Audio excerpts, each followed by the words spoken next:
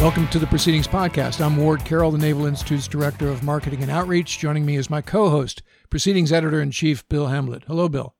Hey, Ward. So we got some word today. We tend to kind of put out current events as the first thing in the show, and we don't want to be too myopic and just talk about Naval Academy stuff, but this could be an analog for how the world is dealing with the return to fall semester, etc. So we've mentioned previously that plebe summer is going to start on June 25th. Well, it turns out that it's not going to start on June 25th. It's now been slid a week. But beyond that, like they did with commissioning week, they've divided the class up into 4 different sessions of arrival. So it's going to kind of be staggered from late June through July 2nd. Everybody's going to show up, go immediately into isolation, as we've described it before, and then come out of that and do a 4 or 5 week process into reform when the brigade gets back. But we're unsure what form reform is going to take as we sit here and talk. I will note some interesting stuff that's happening at other undergraduate institutions like Notre Dame. Bill, I don't know if you saw what Notre Dame's going to do. They're going to show up early and press through midterms until Thanksgiving, and then take a break and not come back until the normal recommence of second semester. So there's no mid-semester break. They're not going home and coming back for finals around holiday season or around Thanksgiving. So that's an interesting, and I guess that minimizes the entropy between coming and going sort of thing. So it'll be interesting to see it'll be interesting to see if that's the model that other schools pick up on. As we know, the California state schools, so Cal State and some other ones have already made the call that it's going to be distance learning for first semester. I'm not sure what effect that has on their sports teams, et cetera, and the associated revenue, but everybody's in uncharted waters here. The OPSO at the Naval Academy put an asterisk on the information to me to say, not quite we're making this up as we go along, but this plan is evolving. And so even as we put this word out for interested parties like parents and incoming plebes and those who would be sponsors in the greater Annapolis area, we do that with the caveat that this situation is a moving target. But again, this is interesting how we're trying to make do. There's a demand signal at the end of this, just like with commissioning. There's folks that have to go to flight school, have to go to the basic school, have to go to SWAS and nuke power program, etc. The fleet needs people. That doesn't stop. So accession sources like Recruit Command and the Naval Academy have to keep going too. So again, we'll report what we know as we know it. The only thing constant at this moment is the change that we're seeing.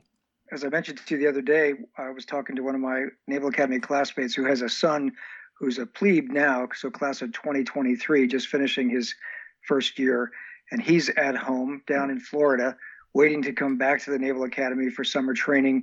He had heard that the first 2 blocks of summer training had been canceled already, and that they were hiring contractors at the Naval Academy to essentially go into everybody's rooms and box up all their belongings and then put them in storage. So this is, definitely dealing with the fallout of COVID on military accession sources is it's an interesting thing to watch, and it's definitely changing, if not hourly, definitely on a daily basis. Yeah. So I don't know the impact. I don't know for a fact that the second block has been canceled. Again, as we've said on the show, our summer internship program was canceled because the first block was canceled, and our summer internship is elective training, not mandatory training. So we took the hit. We took one for the team over the course of our summer internship program. That remains unchanged. So I don't know what the status of second block is. It wouldn't surprise me if it went away. But I think what we're seeing with respect to the timing of those things, including the sort of scrubbing down of Bancroft Hall, is we got the firsties out of there, right? The newly commissioned ensigns and second lieutenants. Next is the upper class clean out their rooms and go on whatever form of summer training. Maybe they go home. I don't know. And then the third phase is the plebe summer, which begins with, as we've said, 2 weeks of isolation. And somewhere in between the first and the second part is the sanitation or the cleansing of Bancroft Hall, which, as you said, Bill, it's done by a contractor. And so you can just imagine, I mean, I forget the stats that were in our reef points, 4.3 acres and however many miles of corridors. And right, it's the biggest dormitory in the world, I believe. So you can imagine doing a toothbrush scrub of that facility is going to take some time. The other part of it is when they get the midshipmen out to their ships for their summer cruises, right? So that's going to be an interesting challenge as well. We published a piece by one of the Rota-based destroyer CEOs, or had just left command of a destroyer, Commander David Coles, and he was talking about what those ships in Rota have done to remain COVID-free. And they've been essentially doing sort of a fast cruise where they get everybody on board, they lock down the crew, they go in and out for local operations, but they don't let anybody on or off the ship during those 2 weeks until they're all clear. And then they go out, to the East Med, or they go up to the Black Sea, or some of those ships went up to the Barents recently for an exercise, way up in the north. So, having midshipmen come from all over the country to join a ship as it's getting ready to go on a underway period, that's going to throw some other variables into the equation, right, of trying to keep the potential for COVID spread off of ships. Yeah, you can't do it, right? I mean, you got to do 14 days of isolation in some way. I don't know if they'll have a holding facility. And then once they do those 14 days, they can go direct to the brow. I don't know how that works, right? So these are the things we're figuring out. Lot to figure out. A lot to figure out. All right, well, let's get to our guests. Joining us this week are the part of the team that created the new graphic novel from Dead Reckoning, The Stringbags. The writer is a guy who's been on the show before, our good friend Garth Ennis. Garth has been writing comics since 1989. His credits include Preacher, The Boys, which are both were turned into TV shows, Hitman, successful runs on The Punisher, and Fury for Marvel. He was on the show last year it's actually a reprint that we did of one of his works called Night Witches. We talked to him shortly after he did a line went for miles out the door. I was blown away by the fans that joined us at Third Eye Comics here in Annapolis to meet Garth. He is totally a rock star. That doesn't overstate it. So we're happy to have Garth back on the show. Hello, Garth. Hey, how's it going? It's going great. And also joining us is the artist for Stringbags, PJ Holden. PJ is joining us from Belfast. He's known for his work for 2000 AD on Judge Dredd. He's drawn for Rogue Trooper, RoboCop, Terminator, James Bond, World of Tanks, and Battlefields. He's the co-creator of the Department of Monsterology and Number Cruncher. Hello, PJ. Welcome from Belfast. And we just have to note that PJ has a very cool mic that we're really blown away by. We got to get that rig. It's super good, and that's why he sounds so good coming to us. What I lack in rock starness, I make up for in microphone. Oh, but now that you're on the Proceedings podcast, you are a rock star. It's like when the Beatles on Ed Sullivan. That's all it takes, right? You're huge. You're going to need an agent. It's gigantic. So that's just what we do. It's just a thing. So let's talk about first the process of just in general. Let's use the verb assembling a graphic novel. So Garth, let me start with you. What leads? Is it the writing? Is it the artwork? And in this case, how did you come into this particular property? For me, I suppose it actually goes back to the comics of my childhood. The comics I read as a kid, a good deal of them being war comics. That's where I first ran across the Fairy Swordfish, its crews, operations like the attack on Taranto, the attack on the Bismarck, the Channel Dash.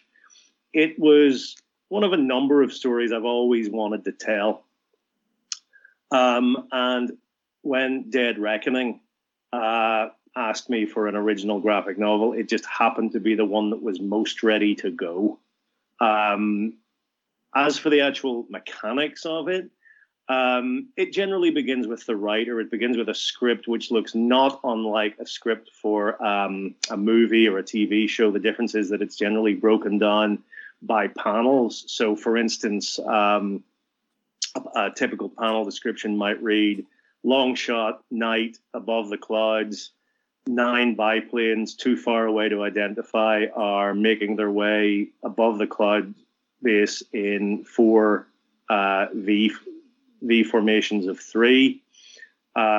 you would then say caption, and the caption would be whatever line or whatever dialogue was supposed to go in that scene. You then carry on right through the book. The artist takes that, and it's the description that he works from that tells him what to draw, essentially, and you just repeat until finished. PJ, so how it's does as easy as that? Yeah. For 174 pages or something. Yeah. So PJ, you get 174 pages from Garth, and what? Yeah. Well, yeah, I was a broken man by the end of it. I mean, the thing is, when Garth writes, Garth's scripts are very succinct. I've done a lot of pages by a lot of different writers, and Garth's are one of those things where pretty much everything you need is on there, but there's nothing extraneous. There's no extras, So you will find it'll say about the planes, but then you're kind of left with a research question. You're left with, well, what do these planes look like? And so there's a kind of the mechanics of what do these things physically look like? And then Garth knows this stuff a lot better than I do, but I end up having to go off and do a bucket load of research before I can even put pen to paper. And then once you've done that, once you've got some sense of what the vehicles look like, and that actually can take a lot longer that can take you over 30 or 40 pages before you can really get a handle on some of these things.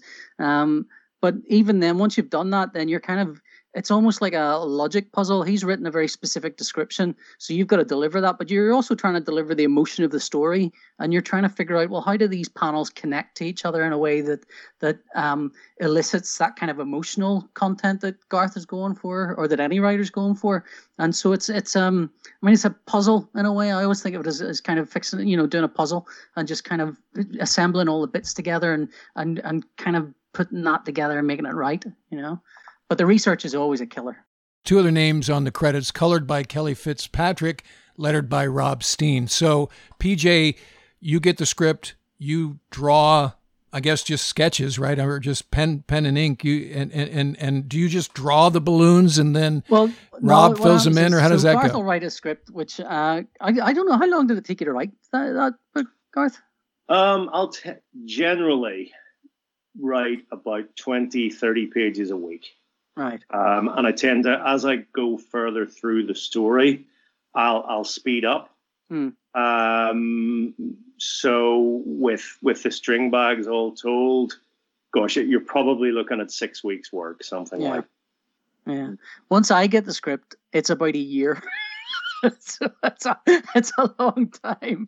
It's a year, purely because even if you're, and I'm a fairly reasonably speedy artist, I think, you can do a page a day. A page a day is a good rate to hit. That's and even that's quite fast, for a lot of artists. So a page a day, 176 pages, you're kind of between things that you're redrawn and kind of doing the research for, it's about a year, little over a year. And that at that point, sort of midway point of that, or 2/3 of the way through, you start looking at coloring and lettering and, how that's going to be done. Because there's no point in giving a colorist one page at a time over a year. You want to give them 30 or 40 or 50 pages so they can do it in one chunk. And it does help to have a chunk of this stuff together. And it sort of helps as well, I think. When we were doing it, what I would do is I would do 20 pages a month roughly, and I would do layout, little thumbnail drawings of the page. So I'd kind of read the script, figure out what needs to be done on the page, and kind of draw little thumbnails, send that to Garth and Gary for approval. Once they were okay, I would then start penciling those, send those over for approval, make sure we were getting everything right, and then ink those, and then kind of change bits and pieces as per script. That bit's not quite right in this, but there's always things that I'm kind of, every artist will get slightly, you'll misinterpret something, or because essentially what I'm doing is I'm retelling Garth's story. Garth's told me the story, and now I'm telling you the story, and I've got to make sure that I, in that kind of I've got to make sure it doesn't work like Google Translate. I've got to make sure it comes through in a way that adds to it rather than subtracts to it, and to make sure that you're not just understanding the story, but also getting more from it. That's the thing when comics really work well. You get much more from that. You get much, more than even reading a book, or it's. I think one of the advantages of comics over a book is you can look at it straight away. You can see exactly the emotional responses just glancing at a page of artwork, and that kind of, it cuts right into your brain. So I will try and do I'll do big chunks of scenes. I'll do about 20 pages. And then I think by the time Kelly came on board to color it, I think we'd about 100 pages done for her to start coloring into. And then I was kind of doing the rest of it while she was coloring that. I think Rob then came in pretty much when it's all inked, because he can then just go in and start lettering over that. And that's when you see the alchemy. That's when you see it's really worked, when the lettering starts going on there and you can actually read the thing as a story, you know. Although I did used to, when I first kind of breaking into comics, I would take some comic work that I was trying to do and I would show it to my wife, who's not a comic reader at all, and say, can you understand what's going on in this page? Can you, if you look at this, would you tell me the story that you see on that page? And if she could tell me it, I would know that I've done a decent job. If she'd no clue, this is without dialogue, if she'd no clue and I needed to kind of prompt her with dialogue, I knew I was in trouble. I knew, you'd know that you were sort of on the wrong track. So I kind of pride myself. I think my storytelling's pretty solid, it's pretty good, and can be read easily. So it's that's what I like to do, is tell good stories. Well, the images and the colors in the images are so dramatic and so stark in some cases. And this is World War II story. The Fairey Swordfish was the Royal Air Force's, or the Royal Navy's, air arm torpedo bomber, right? It looks like something from World War I. So Garth, give us a little bit on the background of this particular aircraft, and why was the Royal Navy using something that looked like it was out of World War I at the start of World War II? Yeah, even when the Swordfish was introduced in the mid to late 30s, it was already sliding slowly out of date. Pretty soon, the US Navy would have modern torpedo bomber aircraft. When the war began, the Germans and Italians might not have had made-for-purpose aircraft like that, but they certainly adapted what they had. They adapted modern aircraft like the Hankel and the Savoia Marchetti, which were able to do the job very capably. The British have the Swordfish. There's been a kind of a battle for control of naval aircraft between the Royal Air Force and the Royal Navy, on and off, really ever since the end of the First World War. There were two air services then, the Royal Naval Air Service and the Royal Flying Corps. They merged to become the Royal Air Force, but there was always this question of exactly who controls aircraft aboard ship. So that, combined with the general reluctance of British governments in the interwar years to spend money on any of their services, mean that the British end up going to war with what they've got rather than what they need. No one knows at this point exactly how capable the Swordfish is. Everyone takes one look at it and makes the judgment most people do. This is a leftover from an earlier war. Its crews have yet to get down to work. But when they actually go to war, yes, it's very much an unproven concept, and one that a lot of people have very little confidence in, except, it should be said, the crews. Describe for our listeners what the Fairey Swordfish looks like. It's a biplane. It's quite a big, ungainly looking one. Single engine.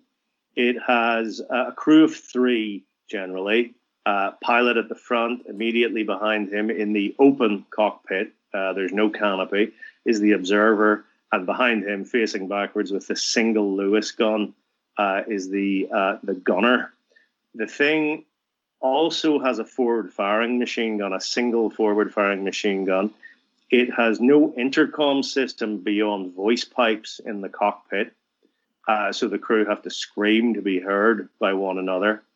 When the war begins, it's essentially a torpedo bomber. It's going to carry a torpedo, much like the sort of thing that a submarine would launch, slung under its fuselage, which it will launch into the water against enemy shipping. It can also carry bombs and flares. As the war goes on, it will carry rockets.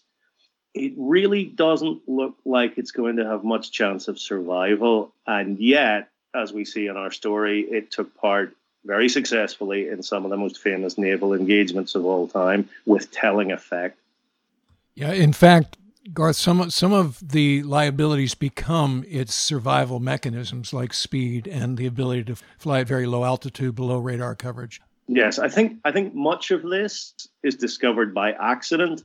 The aircraft proves too slow for modern fire prediction. So the gunners on the German battleship Bismarck, for instance, their flak positions are essentially set up so that enemy aircraft will fly into the fire of their guns.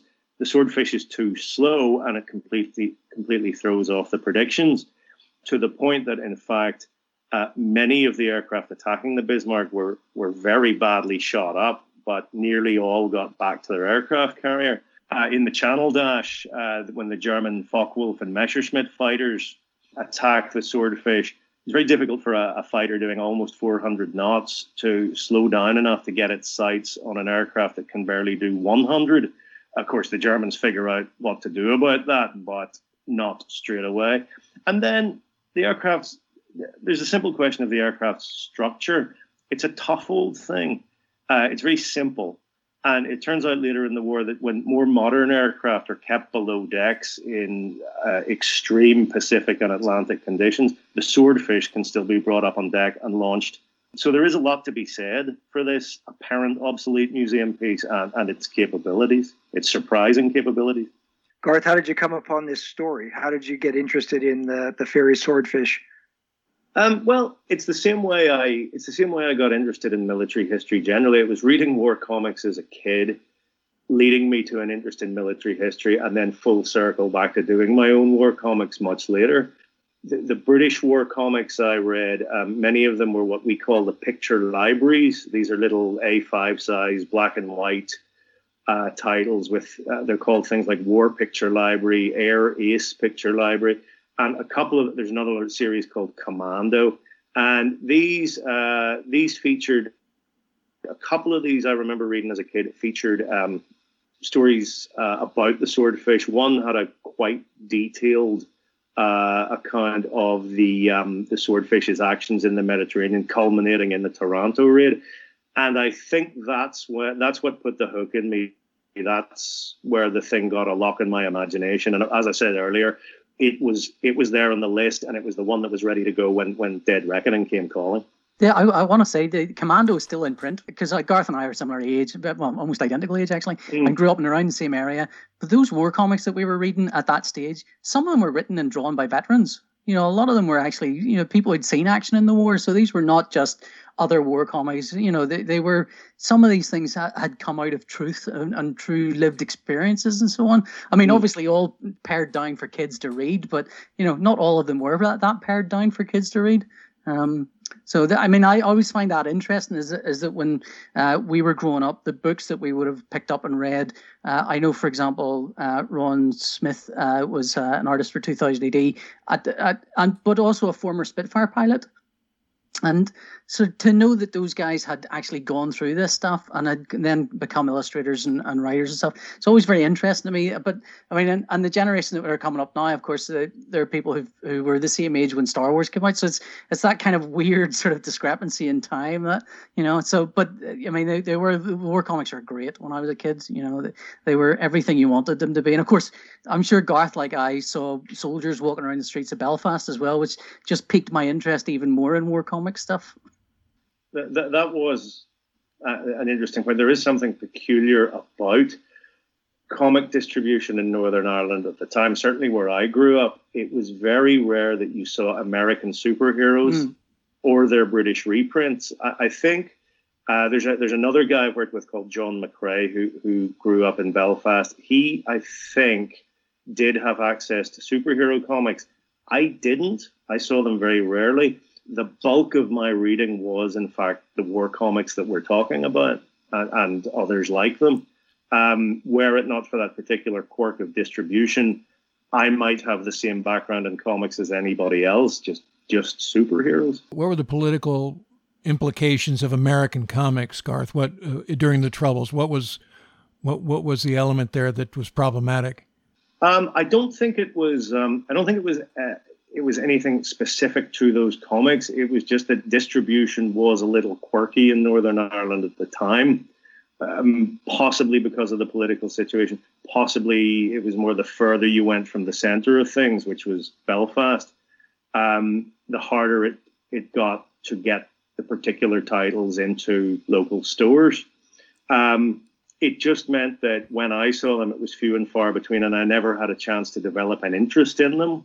The same actually goes for their British reprints. There were British titles that reprinted American comics in a British format, and I never really saw those either. When I eventually did see them, they were a bit of a surprise to me.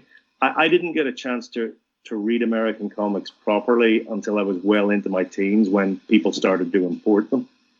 I would say as well. I mean, this was before comic shops. There were no comic shops, so That's distribution was all through news agents. So it was kind of local news agents. You'd find things, and the news agents tended to favor. There were two main publishers: IPC, who became Fleetway, I think, or is the other way around, and DC Thompson, and they tended to do sort of British comics that would be anthology titles, frequently war stories. So the two big war stories of my childhood were Battle and Warlord.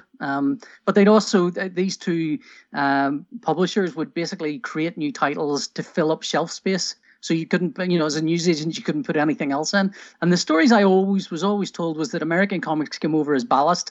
But I don't know how old that story is. I don't know if that's a story from, the 50s and 60s, but never happened in the 80s. But certainly, I think the only time I stumbled across a bunch of American comics, superhero stuff, I was maybe 12 and I found a stash in a bin that was like, I don't know, it was like a treasure trove of stuff. But that was the only time I found any quantity of them ever. Yeah, I wanted to point out for our listeners that a couple of things. One is that if they want to see an excerpt of this book, it's available on our website and also in the June issue of Naval History magazine. And so we'll post this on our front page of our website. So we published about the first chapter of Stringbags in the June issue of Naval History magazine. For the last couple of years, we've been publishing a series called Acts of Valor, which is graphic novel content that are stories about Medal of Honor recipients in the U.S. military. Well, I'm doing one of those. I've just done one of those. Oh, fantastic. Yeah. Which is the one you're doing? Is it Henry Johnston? Henry Johnston, right. Black recipient of the Medal of Honor. Yes. It's a short 8-page thing, but I've just sort of finished one of those. Terrific.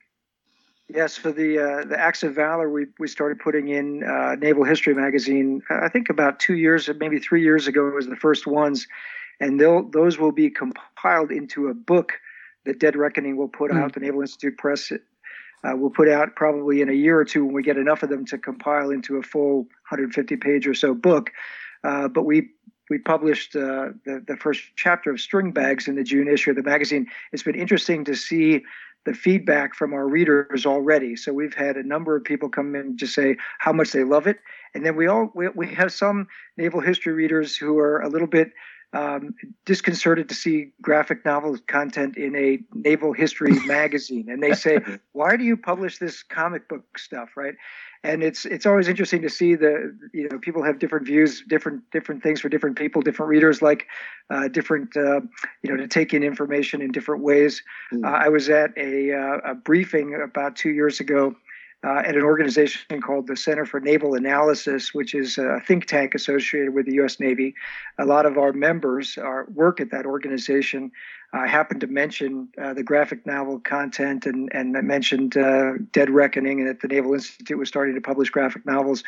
And somebody who was a little bit older said, why would the Naval Institute do that? And before he could even get his question out, I didn't have to answer. There was a young reader, a PhD, somebody who is a naval analyst, who said, oh, I love it. And don't think about what you miss in graphic novel format. As you were saying a minute ago, PJ, think about what's in a graphic novel that isn't in just text only, right? Yeah. The texture of the colors I was mentioning, the texture of the drawings, what you can tell visually, that maybe you can't tell in text. So I mean, if a picture paints 1,000 words, a graphic novel's got to be worth several million. It's a lot in there. And it's about, I think, as well. It's about not just the message but how instantly it can connect to you. I mean, it's some of the elements in a really good graphic novel, a really good book. I mean, you'll turn a page and can be hit by something so unexpected, and that kind of can turn upside down the entire story, and that will go straight through your eyeballs and into your brain, and no seconds flat. You will get that straight away, and it connects you to a story like no other medium, I think. I mean, Garth you could have easily written this as a book, but I mean, would you have seen that as a book necessarily?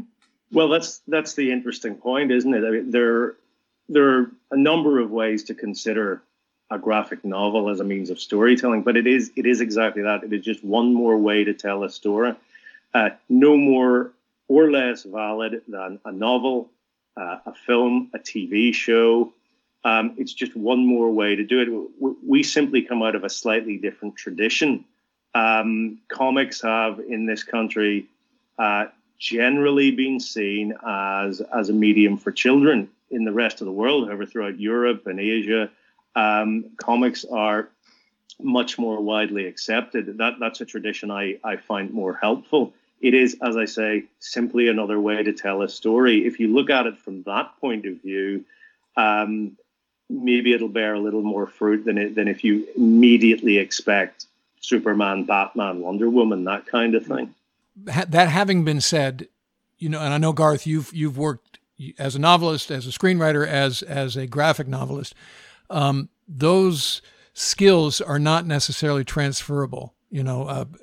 I'm a novelist, and I've tried to write a screenplay, and I suck at trying to do screenwriting. And what I was fascinated by last year when you and I first met, The Night Witches is the first Dead Reckoning product that I read cover to cover. And right. And this is kind of to your point, PJ, where the pacing and the emotion and, some panels, there's no talking and it's just be like shadow figures or just a state of mind. That's the trick, right? Is the sort of the meter of it. And it's a very specific thing. So, let me put it to you, Garth. What do you think are the differences, and how does being an effective graphic novelist sort of petition that sense of meter? There are two areas, I think, and PJ is actually very good at both of these.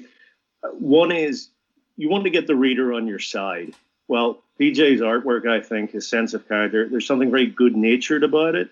So when I introduce the three swordfish crew that we follow through the story, Archie, Ollie, and Pops, you know who they are as soon as you look at them. You know who those three guys are. You can see that Archie, the pilot, tries too hard, but is never going to be that brilliant, takes everything far too seriously. Ollie, sitting behind him, is the exact opposite. And Pops, a bit older, is watching these two and waiting for the other shoe to drop, really.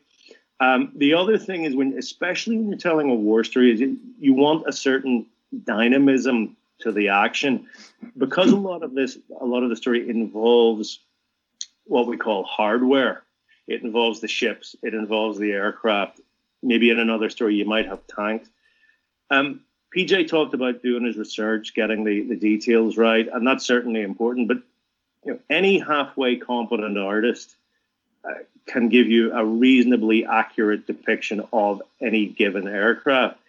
It takes someone of PJ's skill, I think, to make the thing come alive on the page, to give it that dynamism, so that it doesn't just sit there looking like a colored-in blueprint.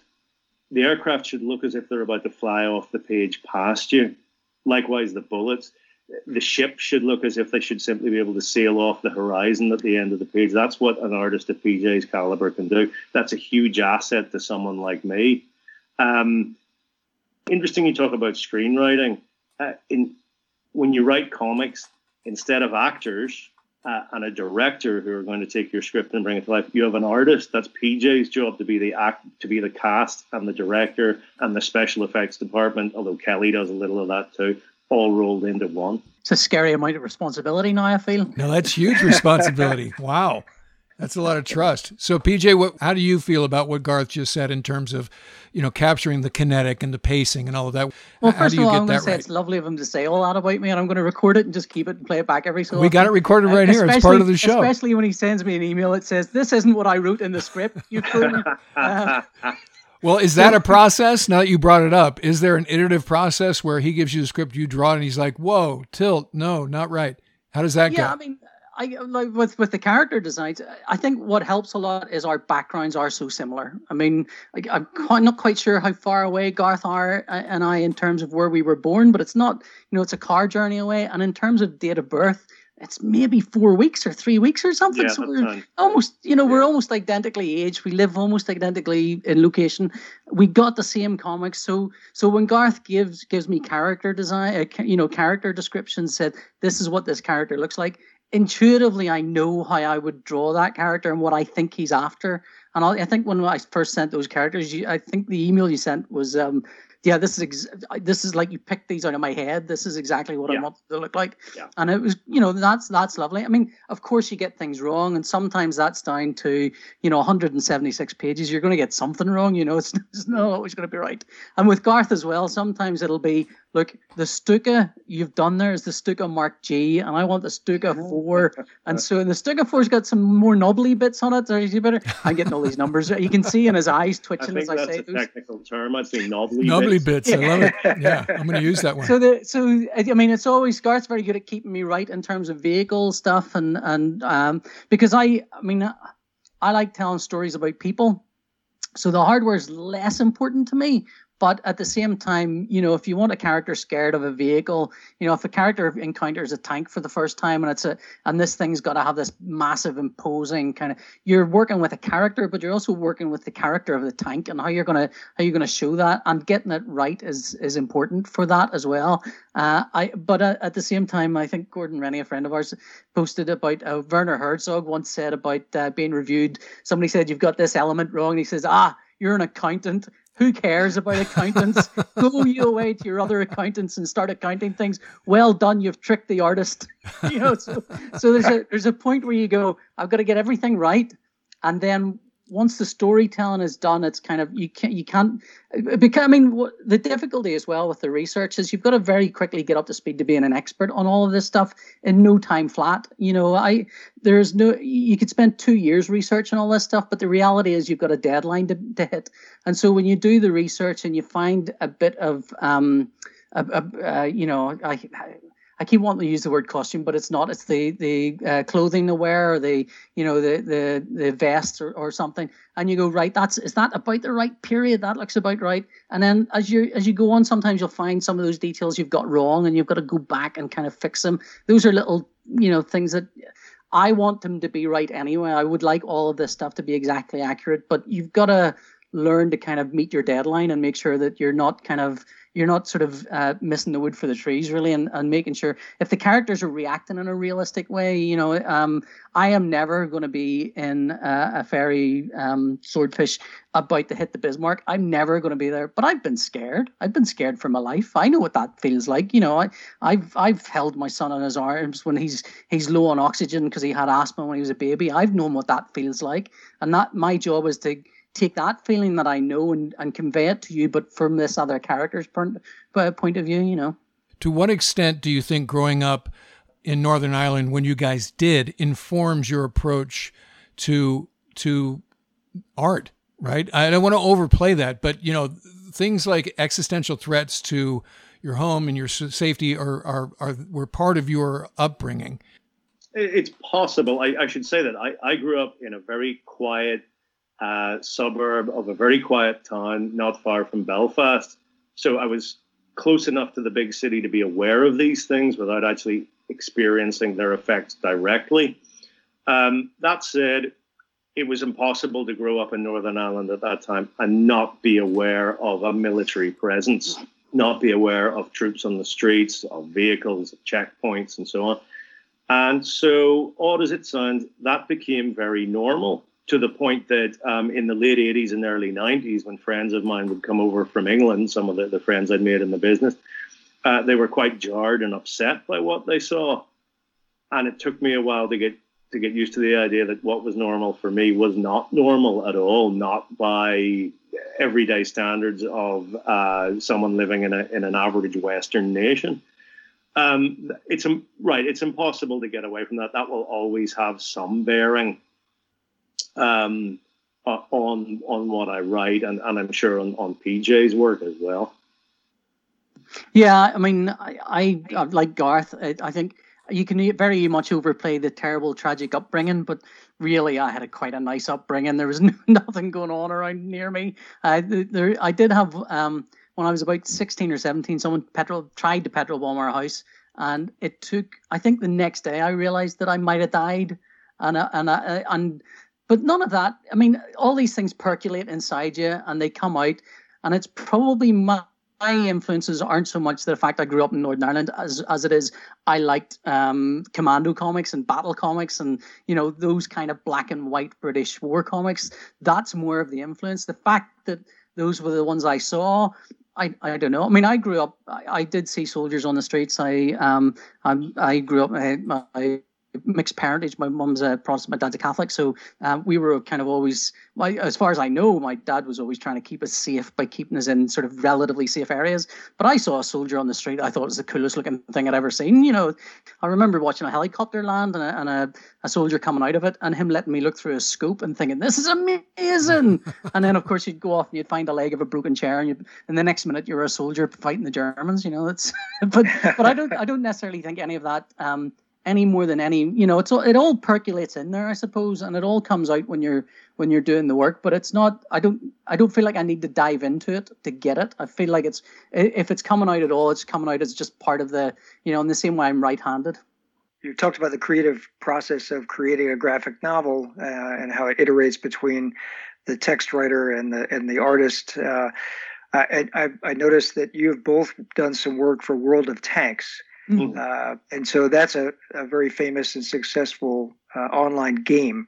And the Naval Institute has now a relationship with World of Warships. I'm curious, the creative process for a graphic novel, is it much different than the creative process for doing an online game?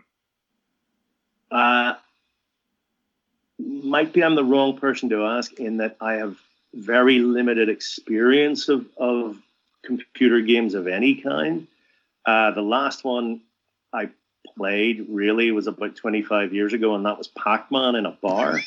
So I've provided stories in a couple of instances for just story outlines that were then taken by other writers and turned into by the mechanical process, turned into computer games. But my own experience of them is extremely limited. So I do not know. I mean, I came into World of Tanks. Garth had done, it started a World of Tanks book with Carlos Esquerra, wonderful artist, sadly passed away. And I think Carlos had done the first two parts of World of Tanks with Garth. That's right. Yeah. And I think his mum, of all things, his mum wasn't well. And so he ended up having to kind of walk away from that. And Garth had asked me if I was available to do it. And I had never heard of World of Tanks. I worked in IT for 20 years, but I never played video games. So I was going, World of what is it? Is it like Pixar? Do they have eyes? What is this thing? And so I kind of looked it up. And then I read Garth's script, and as far as I could tell, World of Tanks said, as long as it's got tanks, whatever. Garth had written it. That's very true. It was very much a case of you write a story about tanks, and we'll turn it into a game. If it had been the other way around, I would have been sunk. Yeah. I really have been no use for anything like that. But, you know, as it turned out, it gave me a great opportunity to do a story set in the Normandy Bocage fighting. And then a year later, another one set at the Battle of Kursk, which PJ did. He handled all the art duties on that. To me, these were more chapters and some great war stories that Garth was writing. The fact that they were tied to World of Tanks really meant very little in terms of, well, as far as I could tell anyway, it meant very little in terms of the content beyond these had tanks in them instead of planes. You know, they were still great stories about people, you know, that were thrown into kind of extraordinary circumstances. PJ, for you, when you're drawing for an online game, do you end up drawing a lot more sketches? Or is it the same amount? Is it similar? The best thing about drawing World of Tanks was I was able to email them and say, "Can you send me some 3D tanks, please?" And they sent me 3D models of tanks, and that just those are perfect reference because I can position them on a page the way if I want to do a battle, I can put 60 or 70 tanks there, and I can rotate a camera around it, and then I kind of trace over them, but I try and add character to the things so they don't look like traced drawings. I kind of, I'm chipping little bits away from them and adding a little bit of character to them. And given given some life to the line. You don't want a dead line when you're drawing a vehicle. I think that's one of the mistakes people can make when they're heavily referencing stuff, is they kind of go, well, I've got to get this exactly right. I've got to, this is a tank, so it's got to have straight lines, and these lines, I'll get a ruler out and I'll measure, but the reality is these things would have been dented they've dented like crazy. So there isn't really a straight line on any of these things. So you're kind of drawing them and adding little notches and adding a little bit of life to it and adding a little bit of a curve. It's like I said earlier, when you mentioned character, I said that was the difference really between a blueprint perfect drawing, and something that looks like it's alive on the page. And I think each vehicle, each aircraft does have its own character. The Swordfish has something that no other aircraft, even of its kind, has. Fairey followed the Swordfish with a thing called the Albacore, which, no matter how you look at it, has none of the charisma and none of the character of the Swordfish. You just couldn't somehow imagine it becoming the kind of historical star that the Swordfish did. It's just a dull-looking plane. Look at the Spitfires you drew at the end of Stringbags, the Focke-Wulfs. These are enormously charismatic aircraft. They're just canvas and steel and wood, and yet somehow they have a life, a personality all their own, and perhaps none more so than the Swordfish. These are mass-produced, but not machined, not mass machine-produced. There's still hands putting these things together. Even at the ferocious rate of production that they were doing with all of these vehicles, they were still handcrafted in a way. Yes, you can see the minds behind them. You can sort of see how people would begin with the problem. How do I launch a torpedo from an aircraft at a moving ship under fire? They begin with that problem, and then the Swordfish is one particular designer's answer to that one. So the graphic novel is The Stringbags, the latest release from Dead Reckoning. We've been talking to the writer Garth Ennis and the artist PJ Holden. Garth and PJ, thank you for coming by the Proceedings podcast today. Thank you very much. Thank you. It's been great fun. Okay, that wraps up another episode of the Proceedings podcast. We'll be back here later this week with two Proceedings authors talking about the Naval Aviation and Weapons in Review. Until then, remember, victory begins at the Naval Institute.